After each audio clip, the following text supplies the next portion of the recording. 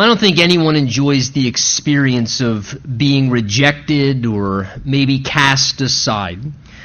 But what if perhaps an experience maybe of being rejected in our lives could actually result in something better coming about in the end?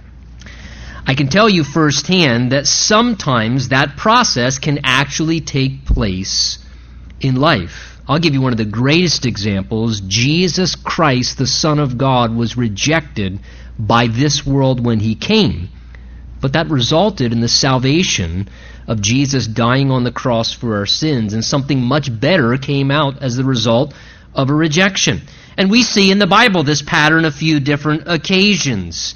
And this is another one of those occasions where rejection resulted in something much better coming out in the end. The hurtful rejection of people in this man's life, we're going to see, resulted in him discovering the loving embrace of Jesus and really a deeper relationship with the Lord Jesus Christ. And I think there are things to be learned from the passage we'll go through this morning. Remember the backdrop of what we're going to pick up looking at, verses 1 through 7, of chapter 9. Jesus has just performed another one of his good works, another one of his very kind acts to help a struggling person. He has just miraculously, remember, opened the eyes of a man who had been blind from birth. If you look with me just back in verse 4 there of chapter 9, Jesus said there, "I must work the works of him who sent me while it's day. The night is coming when no one can work. As long as I'm in the world, I am the light of the world." And when he had said these things, verse 6, he spat on the ground, he made clay with the saliva, and he anointed the eyes of the man who was blind with the clay. And then he said to him, "Go and wash in the pool of Siloam," which is translated sent. So the man went and washed, and he came back seeing. So this man's life, as we saw last time, was miraculously changed. Forever his life was altered by what? The word of the Lord and by the power of God being experienced in his life. And as a result of that, Jesus granted him a brand new life, deliverance from his past. He had a transformed way of living. Now, the rest of chapter 9, as we'll see, is basically a record of the resulting response now to this miracle of Jesus that's just taken place in this man's life that has been changed. Having just come to this experience of a dramatic life change, of him being transformed, people become very curious now as to what took place. Pick up with me there in verse 8. It says, "After the man came back seeing miraculously, therefore the neighbors and those who previously had seen that he was blind said, 'Is this not he who sat and begged?'" So the change in this man's life is so dramatic, it naturally causes a tremendous amount of curiosity now among onlookers who are shocked and kind of baffled by the tremendous life change that seems to be evident in this man's life, as they observe that he is totally different, that his condition is nothing like what it had once been. It raises a tremendous amount of curiosity. It's truly, in their estimation, like this guy's a different person now. You can sense kind of what's going on. They're basically saying, wait a minute. Could this possibly be? Could this possibly be the same guy that we've known for all these years that was in this condition? And now could it be possible he's actually in a totally different condition? Is this really the same guy that's always been the way we've known him? And now he's totally different? Is this really possible? And this is what they're thinking through. Well, verse 9 says that some said, "This is he. It's him, for real." Others said, "Oh, I don't know. Maybe he's just like him." I mean, nobody changes that dramatic. I mean, how could that possibly have happened? He's like a totally different person. And then the man spoke up, verse 9, saying, "I'm he. It's me. Really, it's me. I know I'm different, but it is me. Still the same person. I've just been altered by Jesus." So notice, some were willing to accept the change happened. Others were skeptical and questioned the transformation. But the situation gave an opportunity for what? For this man whose life was altered to give testimony of what has now happened in his life. And this is a very beautiful picture here, because that's often the experience of our lives when a person has an encounter with Jesus Christ. They're changed, right? It's the same person, but now they're a totally different person. They're not what they've been from what people knew them to be before, and they're in a totally different condition now. They're the same individual, but yet they seem like a radically different person, and it grants a platform for somebody then to speak and say what Jesus has done in their lives. Look as it goes on. It says, therefore they said to him, excuse me, how were your eyes opened? In other words, if his life had been changed miraculously, and life change is really possible, and this man, Jesus, did this to you, then the people want to know, tell us, how did this happen? How does a person change like that? I mean, it's so evident that you are a different individual now. You're not the same person that we've known. How has this happened? What's taken place, and what does it involve to experience the change that you did? And can I say again, is that not a fitting picture of when a person's life is changed by Jesus, what the testimony of a transformed life causes to come to pass? It creates curiosity, and what do people do? They start asking questions. How is it that you changed, man? I mean, you used to be this, addicted individual to this lifestyle, and all of a sudden now you're not addicted to that anymore. Or you used to be such a foul-mouthed, selfish, cruel person, and now you've become kind in your disposition, and there's a peace about your life, and a joy, and a kindness, and now you love people, and what's happened, and how does somebody change like that? Was it a program? What took place? How does it happen? How does someone change in that way? And often the Lord uses this as an opportunity for conversation to come about, for us to be able to say, listen, let me tell you how it happened. It wasn't a program. It wasn't some special process. It was a person. A person that I encountered that has done something for me that I could never do to change myself. So he answers, verse 11, as they say, tell us how this happened, that your eyes were opened. And he said, a man, look what he says, called Jesus, made clay, and he anointed my eyes, and he said to me, go to the pool of Siloam and wash. So I went, and I washed, and I received sight.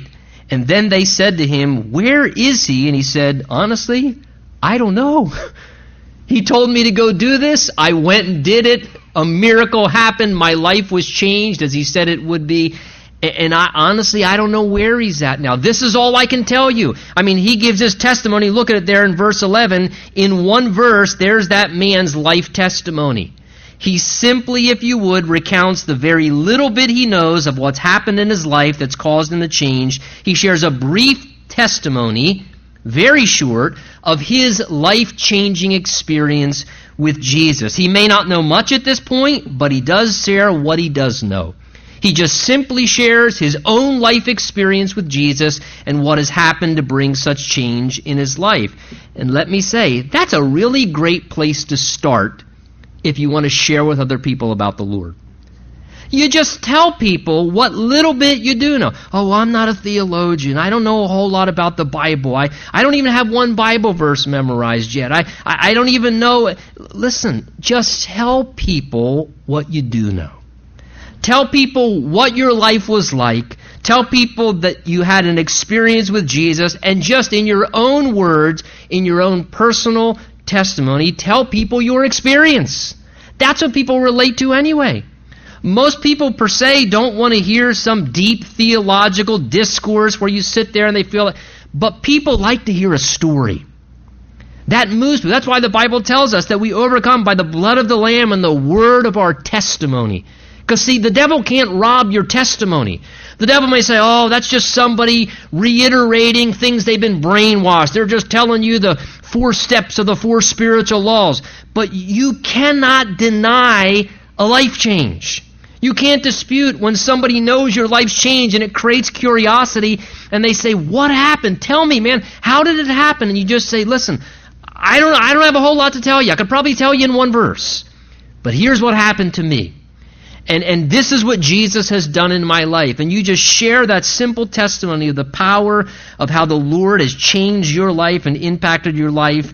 And it's an incredible way to just share spiritually with others that often is more impacting than a lot of other things that we think may help.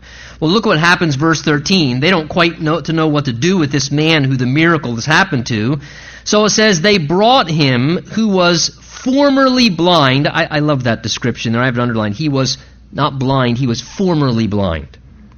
And that's like all of us. We were formerly blind. We were formerly whatever we were. That's not what we are anymore. You're a new creation in Christ now if you've been saved. Don't live according to what you were. Live according to what you are. You're someone who was that, but that's not what you are anymore. You're something new. You've been changed in Christ. So they brought him who was formerly blind to the Pharisees. And now it was the Sabbath, we're told, when Jesus had made the clay and opened his eyes. And the Pharisees also asked him again how he had received his sight. So once again he's asked, and he said to them, well, he put clay on my eyes, and I washed, and I see. That's my story, and I'm sticking to it. Therefore, some of the Pharisees, verse 16, said to him, this man is not from God, because he does not keep the Sabbath. Others said, but how can a man who is a sinner do such things? And there was a division among them. So not knowing what to do with this man who's been miraculously healed and changed now, it's evident that the power of a miracle has taken place in his life, and they don't know what to do with him, the neighbors and the common folks, so they say, listen, let's take him to the religious people.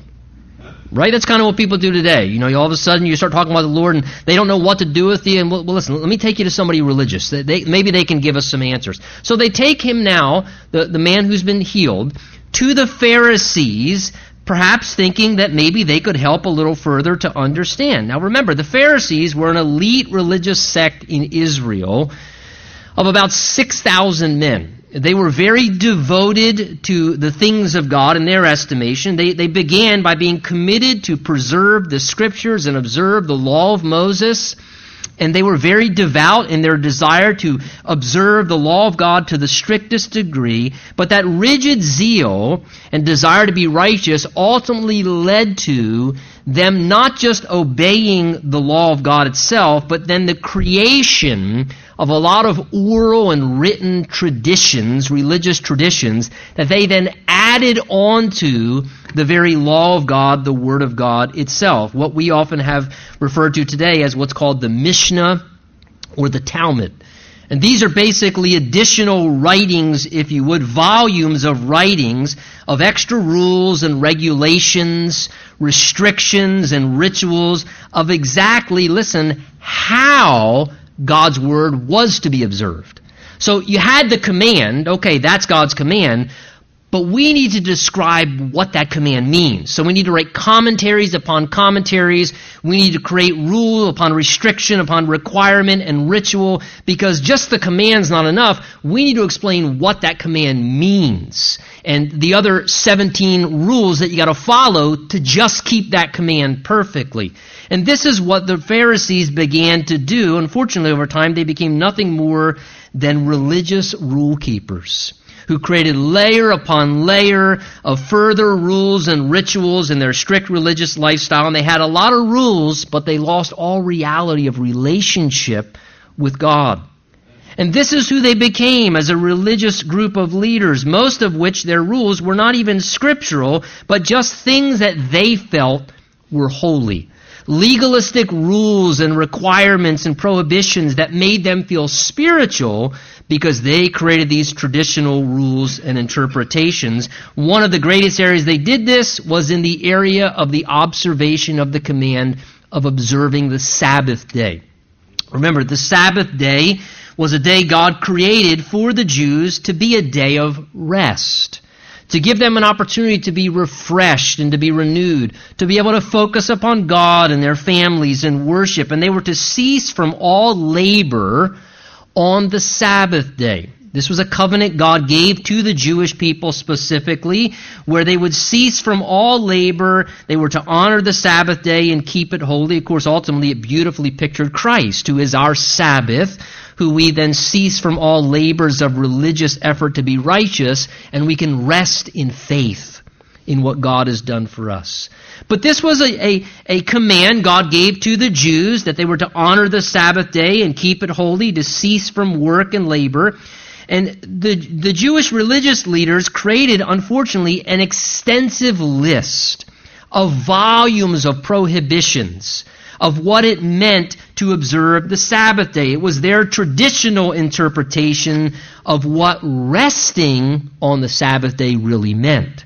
What did it mean? It's not just enough to... What did it mean to cease from work, and what was categorized as work? So there were multiple restrictions that they adhered to, or else you violated. And rather, ultimately, because of the Pharisees, rather than the Sabbath day basically being a day that was a gift from God to rest and to be refreshed, instead they had made that day become a major burden, that you actually had to work to observe it correctly.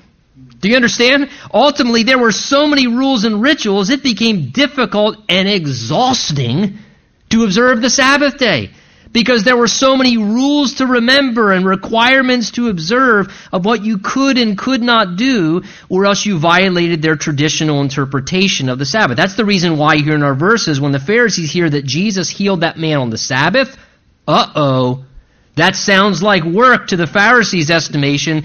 That's the reason for the critical response there in verse 15. It says, when he tells what happened and that it had happened on the Sabbath day, the Pharisees said, therefore, this man, that is Jesus, there's no way that he could be from God, because he does not keep the Sabbath. Now, it's not that he didn't keep the Sabbath. He didn't keep their traditional interpretation of what they felt adherence to the Sabbath day meant. See, if you read their writings, you find out that their traditional interpretation of the Sabbath, on the Sabbath day, you could save someone's life if they were dying, but you could not heal someone on the Sabbath day. If their bone was broken, you couldn't set the bone on the Sabbath day, because that was a form of work. So they just had to deal with the pain, and if it wasn't a life-saving measure, you could not help someone on the Sabbath day, because that was labor and that was work. On the Sabbath day, you weren't allowed to spit. Now, what did Jesus do to heal this man? He spit, and then he made a consistency of mud and clay, and he put it on the man's eyes. Why couldn't you spit on the Sabbath day? Well, if you've ever spit before in dirt, when you spit, sometimes, depending upon how big your loogie is, it rolls in the dirt. That's plowing. Now you've created a furrow. What if someone plants seed? You've plowed on the Sabbath day, and someone could plant, and that's work. That's wrong. You violated Sabbath day. You could not knead dough on the Sabbath day. You could not make clay on the Sabbath day. You could not make mortar on the Sabbath day. What did Jesus do? He spit on the ground. He mixed some of the mud together. Jesus was working on the Sabbath day. So this is why they're so intensely upset, and they instantly discount there's no way Jesus could be from God, because he's violated our traditional interpretation of the Sabbath day. Well, others, you can see there, verse 16, disputed a little bit, saying, but wait a minute, how can a man who's a sinner have done such signs? It was a clear miracle that had happened. Well, they, verse 17, going on, said to the blind man again, well, what do you say about him? Because he opened your eyes. And he said, well, I think he's a prophet. So they say to the blind man who had been healed, the experience happened to you. What do you say about this man? Who do you say he is? What do you think about him? What's your perspective? He said, honestly, I think he's clearly a prophet. Someone who's been sent from God, who spoke forth the word of God and can do the works of God. That's what a prophet did. Well, since the Jews, keep in mind, they don't want to believe or accept that Jesus could be from God. So what they're going to try and do now, watch this, is to dismiss the miracle altogether. They want to discredit the story. Verse 18 says, but the Jews did not believe concerning him that he had been blind and received his sight, until they called the parents of him who had received his sight. And they asked the parents, saying, is this your son whom you, and I'm sure there was an emphasis here, say was born blind. How then does he now see? And his parents answered and said, we know that this is our son, and that he was born blind. So they want to discredit the story somehow. They have to, we got to do something. So maybe this is just a whole farce. This whole story is not even true. They're trying to say this was some guy born blind, and so they call the parents to try and validate it. And lo and behold, the parents say, listen, it is true. This is our son. We can validate that. And we fully can confirm for you he was born blind. In other words, a miracle did happen. There's no question now. There's the testimony that indeed this man's life was miraculously altered and has been changed. So his parents answer, yes, this is our son. Yes, he was born blind. Verse 21, but, they go on, his parents, by what means he now sees we do not know. Or who opened his eyes we do not know. Hard to imagine he wouldn't tell them. He is of age, ask him. He will speak for himself. Now the Holy Spirit gives us this insight. Look at verse 22. His parents said these things because they feared the Jews. For the Jews had already agreed that if anyone confessed that he was the Christ, the Savior, Messiah, that he would be put out of the synagogue, excommunicated. Therefore, that's the reason his parents said, he's of age, ask him. So I want you to follow what's happening here. His parents are willing to verify it was their son.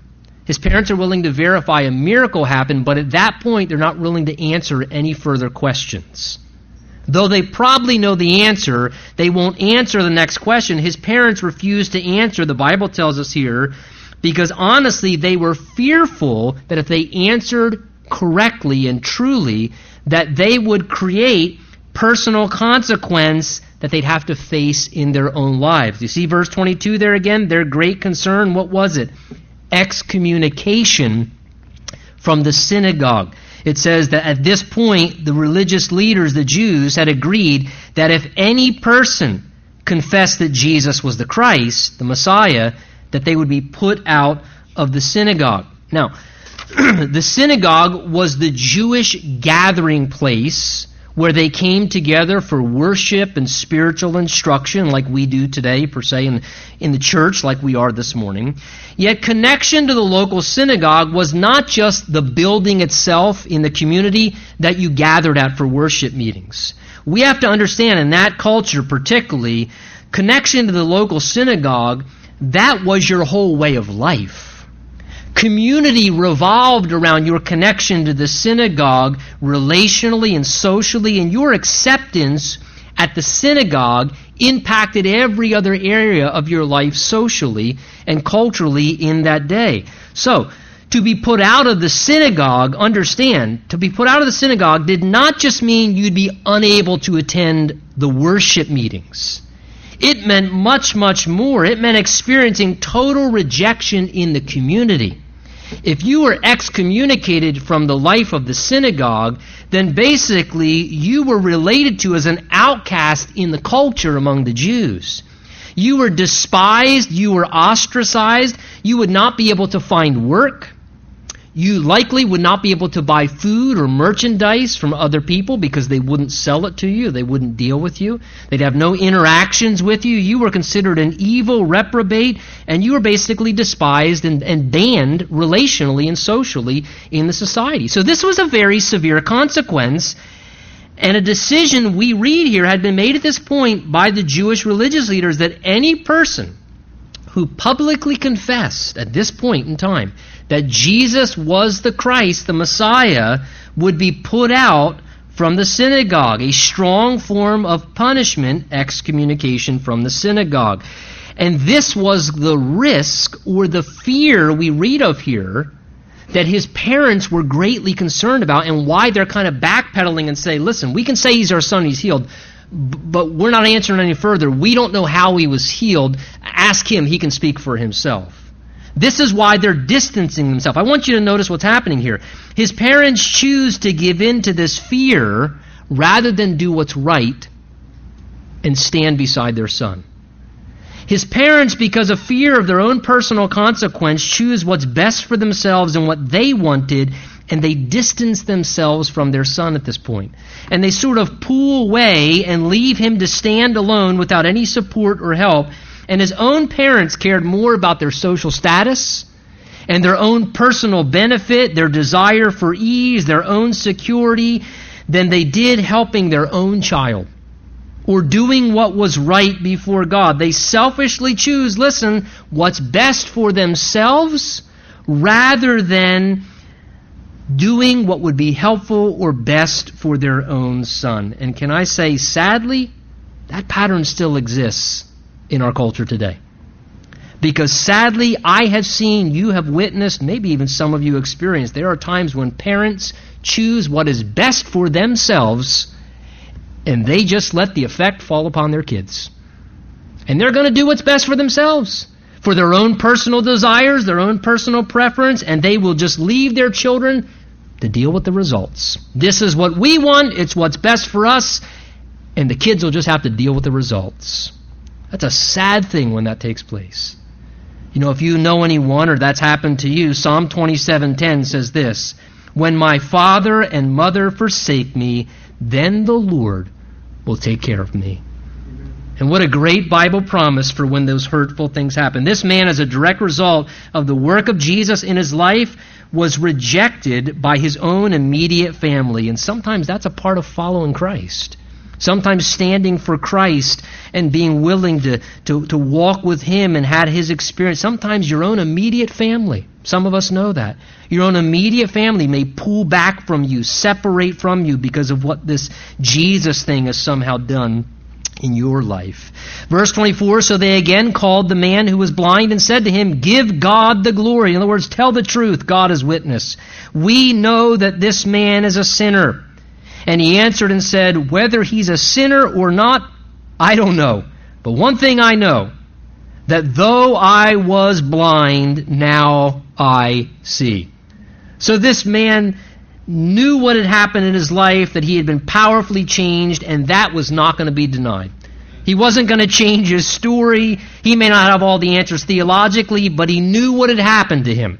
And he said, "I don't have all the answers, but one thing I do know," however, so beautiful there, verse 25, "one thing I do know, and that's this, that I was blind and now I see." Isn't that again a beautiful picture there, a beautiful picture of exactly what happens in our lives spiritually, of the salvation experience. Great hymn, so many of us know, "Amazing Grace, how sweet the sound that saved a wretch like me. I once was lost, but now am found, was blind, but now I see." And we may not be able to perfectly articulate everything that happens when we have an experience with Jesus Christ and we're saved and we have that wonderful encounter with the Lord. But the one thing, isn't it true, that we do know is there's this sense, I do know something. I see it now. I see it spiritually now. In a way, I see now. I was blind my whole life, but now I see it.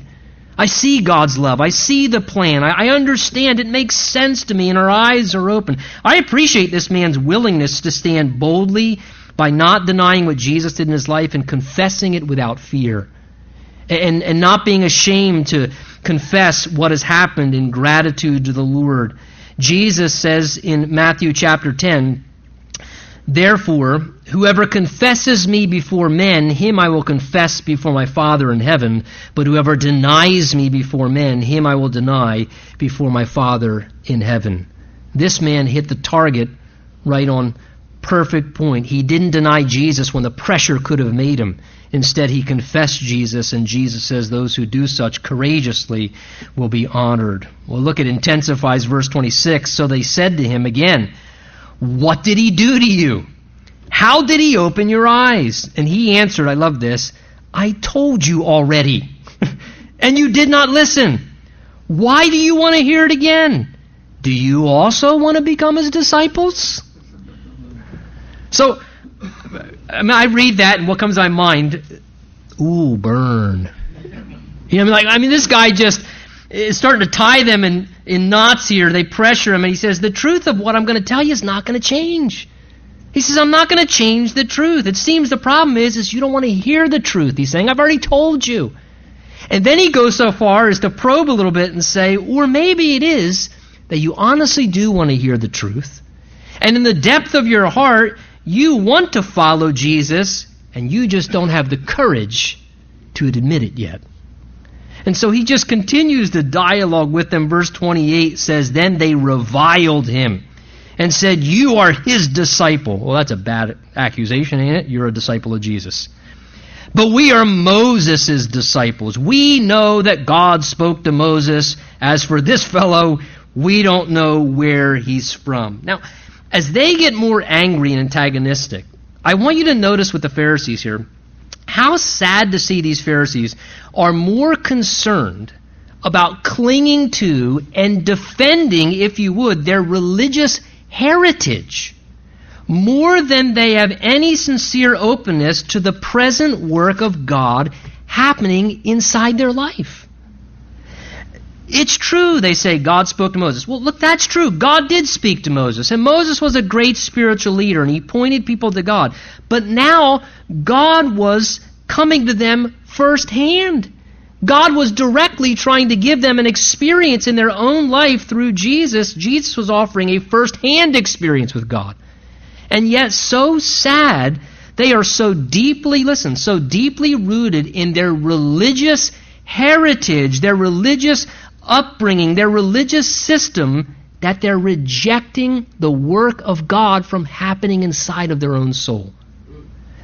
This is something that human beings really must be very careful of, where people can hold so tightly and so proudly to their lifelong religious ideas in such a way that you can refuse a relationship with Jesus Christ.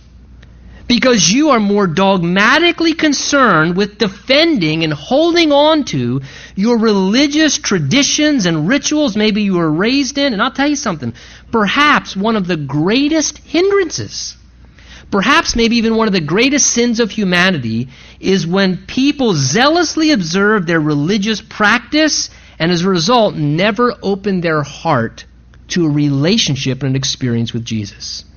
I want to caution all of us here this morning, never let your spiritual ideas or convictions keep you from encountering the work of Christ in your life personally. Because we can even do that even after we're saved.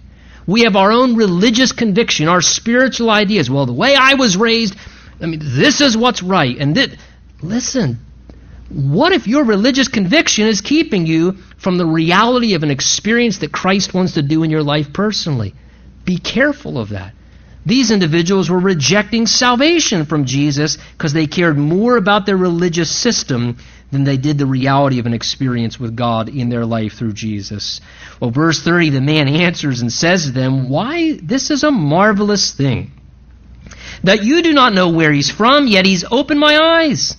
Now we know God does not hear sinners, but if anyone is a worshiper of God and does his will, he hears him. Since the world began, it isn't heard of that anyone opened the eyes of one who was born blind. He says again, verse 33, if this man were not from God, he could do nothing. So again, there's this untrained man, and he's tying these theological people in knots here by just simple clarity of human reasoning. He says, amazing. Somehow you don't know where Jesus is from. Somehow you don't know whether he's from God or not. But yet he opened my eyes miraculously. He changed my life. That's more than you've done for me as religious leaders. He's transformed my whole life. Now, since the beginning of, he says, of the records of it, has anybody ever opened the eyes of someone who was born blind? Do we know anyone else that's experiencing this kind of life change? If this man didn't have a connection to God, how could the power of God have been performed in my life the way in which it was? He's saying, let's admit the truth. Surely this work in my life is a sign to indicate something. And it was a sign to indicate something because one of the signs prophetically, had they just read their Bibles, the Old Testament scriptures clearly indicated one of the evident signs of the Messiah, the Christ, the Savior, when he came, is he would open the eyes of the blind. So this wasn't just a miracle just for this man. to help him, though it did do that, it was indeed a sign from God to everyone who was witness to indicate there's the Messiah. He just fulfilled prophecy, as God said that the Messiah would open the eyes of the blind. This is the Savior, the Son of God. Well, look how they respond to this dialogue. Verse 34, they answered and said to him, you were completely, I imagine they're gritting through their teeth now, you were completely born in sins. And are you teaching us? Where's your seminary degree? Are you teaching us now, they say? And look what they did. They cast him out. That's a reference to the excommunication from the synagogue. What his parents were concerned about, he now, as we talked about, experiences excommunication from the synagogue and all that went along with that. I'm sure that was probably a very disheartening experience for that man. I'm sure it was a very concerning experience for him. Left him feeling hurt and abandoned, rejected. What would he do now? How was he going to get by? His decision to stand for Jesus, take note, cost him personally. His decision to stand for Jesus cost him personally. And let's be very honest, maybe not in this culture to that extent, but we have brothers and sisters in Christ all over this planet that when they choose to stand for Christ, in a sense, they're excommunicated from their society. They're considered dead by their families. And for you and I, this is part of the Christian life, ladies and gentlemen, that your choice to stand for Jesus at times in your life, it should cost you personally sometimes. It will cost you personally. In different ways, in different forms, but there's a cost to following Christ. It's a part of the badge of honor. That sometimes we suffer to be faithful to Christ. And this man experienced great consequence as the result of that. Look what happens, verse 35. This is so beautiful as the story concludes. It says, Jesus heard that he being cast out. And when he had found him, he said to him, do you believe in the Son of God? So after this man goes through a series of disheartening rejections, his parents let him down. Now he's just got excommunicated from the synagogue. Here's this man, discouragement, abandonment, rejection. Jesus reaches out and pursues him and gives him further revelation in his life as the result of the rejection. Keep in mind, as I said, this man's never seen Jesus with his eyes, right? Remember the miracle? Jesus put the mud on his eyes. He said, go to the pool of Siloam, wash. He walks away. He comes back seeing, but he's never seen Jesus yet. He's only heard Jesus' voice. So he doesn't know where to find Jesus. He's never seen him with his eyesight yet. But that's okay because Jesus always knows where to find us. And that's usually how the pattern works. And so Jesus now, notice the Holy Spirit tells us the unique hour and the timing when Jesus went and found this man and started ministering to him in a deeper way. Look at it there in the text. When Jesus heard he had been cast out, then Jesus went and found him. This to me is beautiful. Jesus, knowing what he had just gone through, the difficult circumstances, the challenges in his life, Jesus knowing that he had just been abandoned by the closest people in his life, Jesus knowing the hurt that he's feeling and the disappointment, Jesus knowing the concerns that this man has about his future. What's going to happen, man? What's the future hold? And no doubt the questions he still had inside of himself. Man, I don't get this. It seemed like something so wonderful happened and now the world's falling apart on me. And Jesus, knowing that he's working through all these experiences, at that point, that Jesus is filled with compassion. And he goes and finds this man at that moment. And that's when he starts to minister to him more and to reveal more of himself to him. That's when Jesus speaks to him. And this man ends up having, listen, a deeper encounter with the Lord as the end result of all the hurt and rejection and mistreatment and disappointment that he went through in his own life. And see, though the world may reject people and cast them aside, those are the people Jesus goes and finds and that he ministers to. And for a lot of us in our lives, Jesus came to us like this man when we were at our lowest hour. This man's at his lowest hour, and that's when Jesus came and found him when he was at his lowest point. And for some of us here this morning, that was your experience. When you were at your lowest hour, your hardest point, that's when Jesus, and maybe when nobody else wanted anything to do with you, but Jesus still did. And he came and found you, and he revealed himself to you and spoke into your life and gave you a deeper relationship with him. Perhaps today, maybe that's even why one of you are here this morning. You're at one of your lowest hours.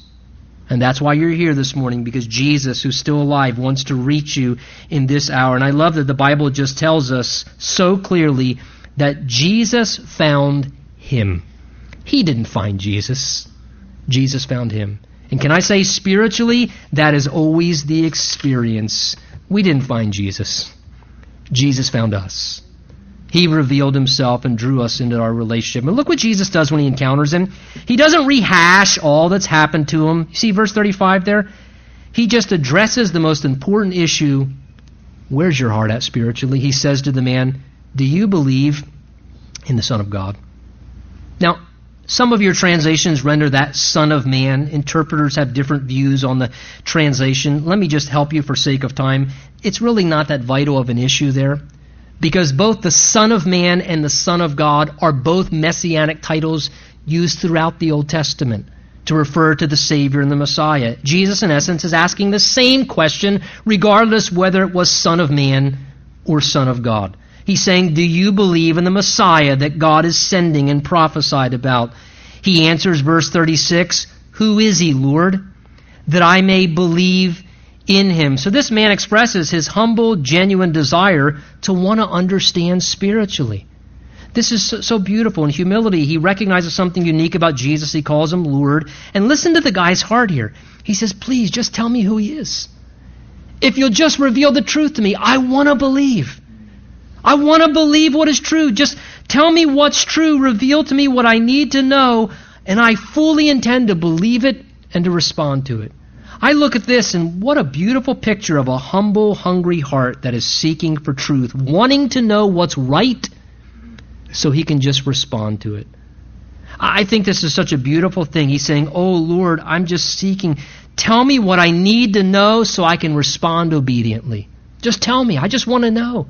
I want to obey. I want to believe. Perhaps he knew the truth of Jeremiah 29, where God said, if you seek me, you will find me when you search for me with all your heart.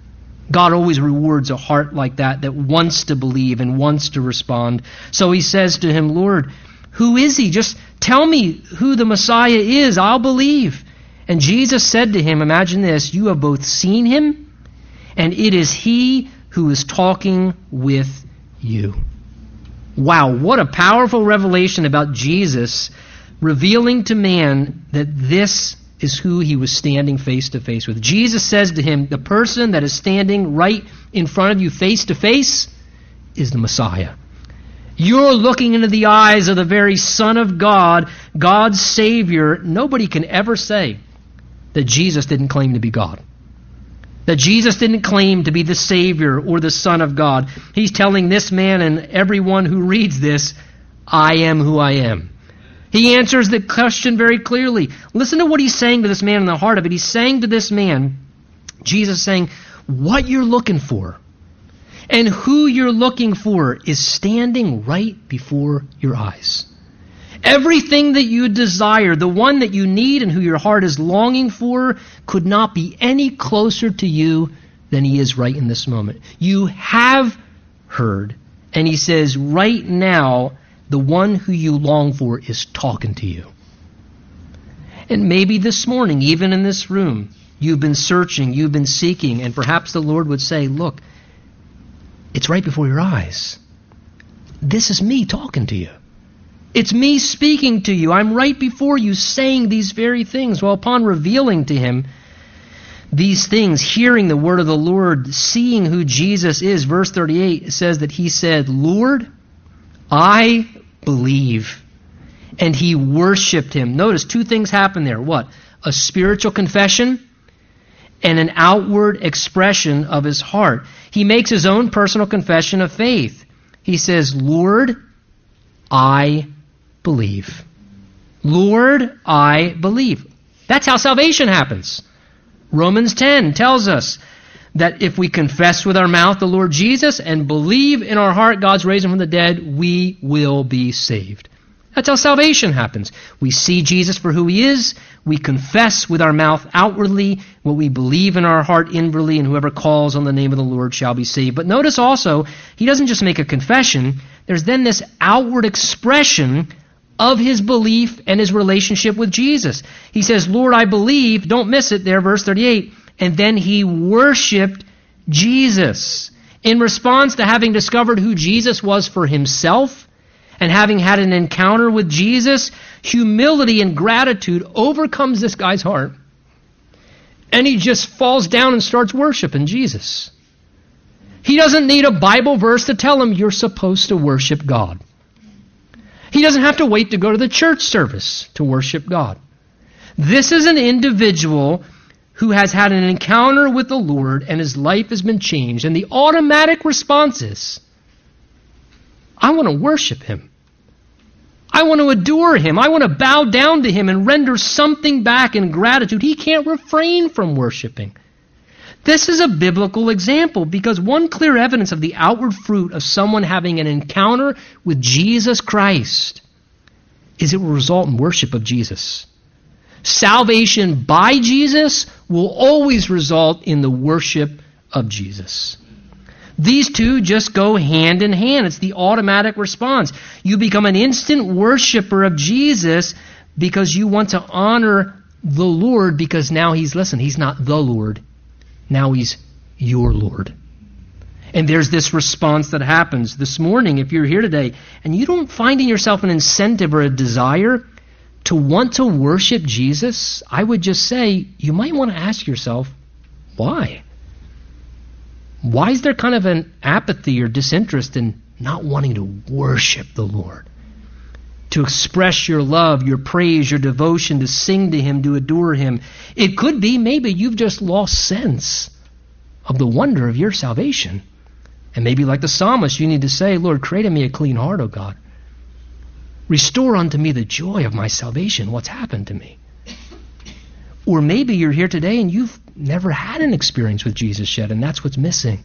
And you need to open your heart to him in salvation and confess him and see the response that comes as you experience his salvation. Well, verse 39, Jesus then said to them, for judgment I've come into this world, that those who do not see may see, and those who see may be blind. So Jesus speaks of how, again, being the light of the world, he, like a judge, renders a determination. And judges render determination in regards to evaluating things. And notice, Jesus' life and how people respond to him renders a determination of their spiritual condition. Jesus says here, those who believe in him and follow him, their eyes will be opened spiritually. And he says those who choose not to believe in him and follow him, that unbelief and rejection just blinds them further spiritually to the truth. How a person responds to Jesus determines their spiritual condition. It causes them to see more clearly or to be blinded. Well, they, hearing that the Pharisees who were with him heard those words and said to him, are we blind also? Are you trying to say we're blind, they say? Are you trying to say that we can't see spiritually? Jesus answered in conclusion, if you were blind, you would have no sin. What's he saying? If you would admit that you didn't understand spiritually, if you would admit, or if you had never clearly had the truth presented to you right before your eyes as you had, he says, then as a result, you could claim ignorance and you would not be guilty of the sin of rejecting me. He then says in conclusion, but now you say, we see. In other words, they were saying, we can see spiritually.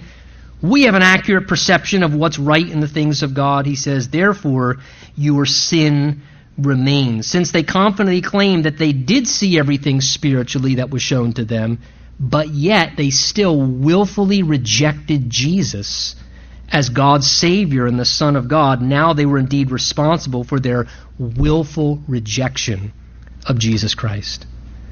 Can I say to all of us this morning, it is a dangerous thing to reject what God has revealed to you. When God reveals something to you, you will be personally accountable for that light of what God has now shown you. And once God reveals the truth to you on whatever the matter may be, and he speaks to you and he shows you regarding your own sin, or the condition of your soul that you still need to be saved, or even as he continues to speak to us and reveal things. And once God reveals to us something and it is evident what he's revealed, we now are personally accountable. And God's going to hold us accountable for what he has revealed to us. No one will ever be able to stand before God and claim ignorance. Never. No one. We are accountable. This morning, if there's some area between you and the Lord where maybe he's revealed to you something that you need to deal with or repent of, can I just encourage you? The Bible makes it very simple. It says if we confess our sins, he is faithful and just to forgive us and cleanse us from all unrighteousness. You're not going to be able to claim ignorance with God. If he's revealed something to you, respond to it.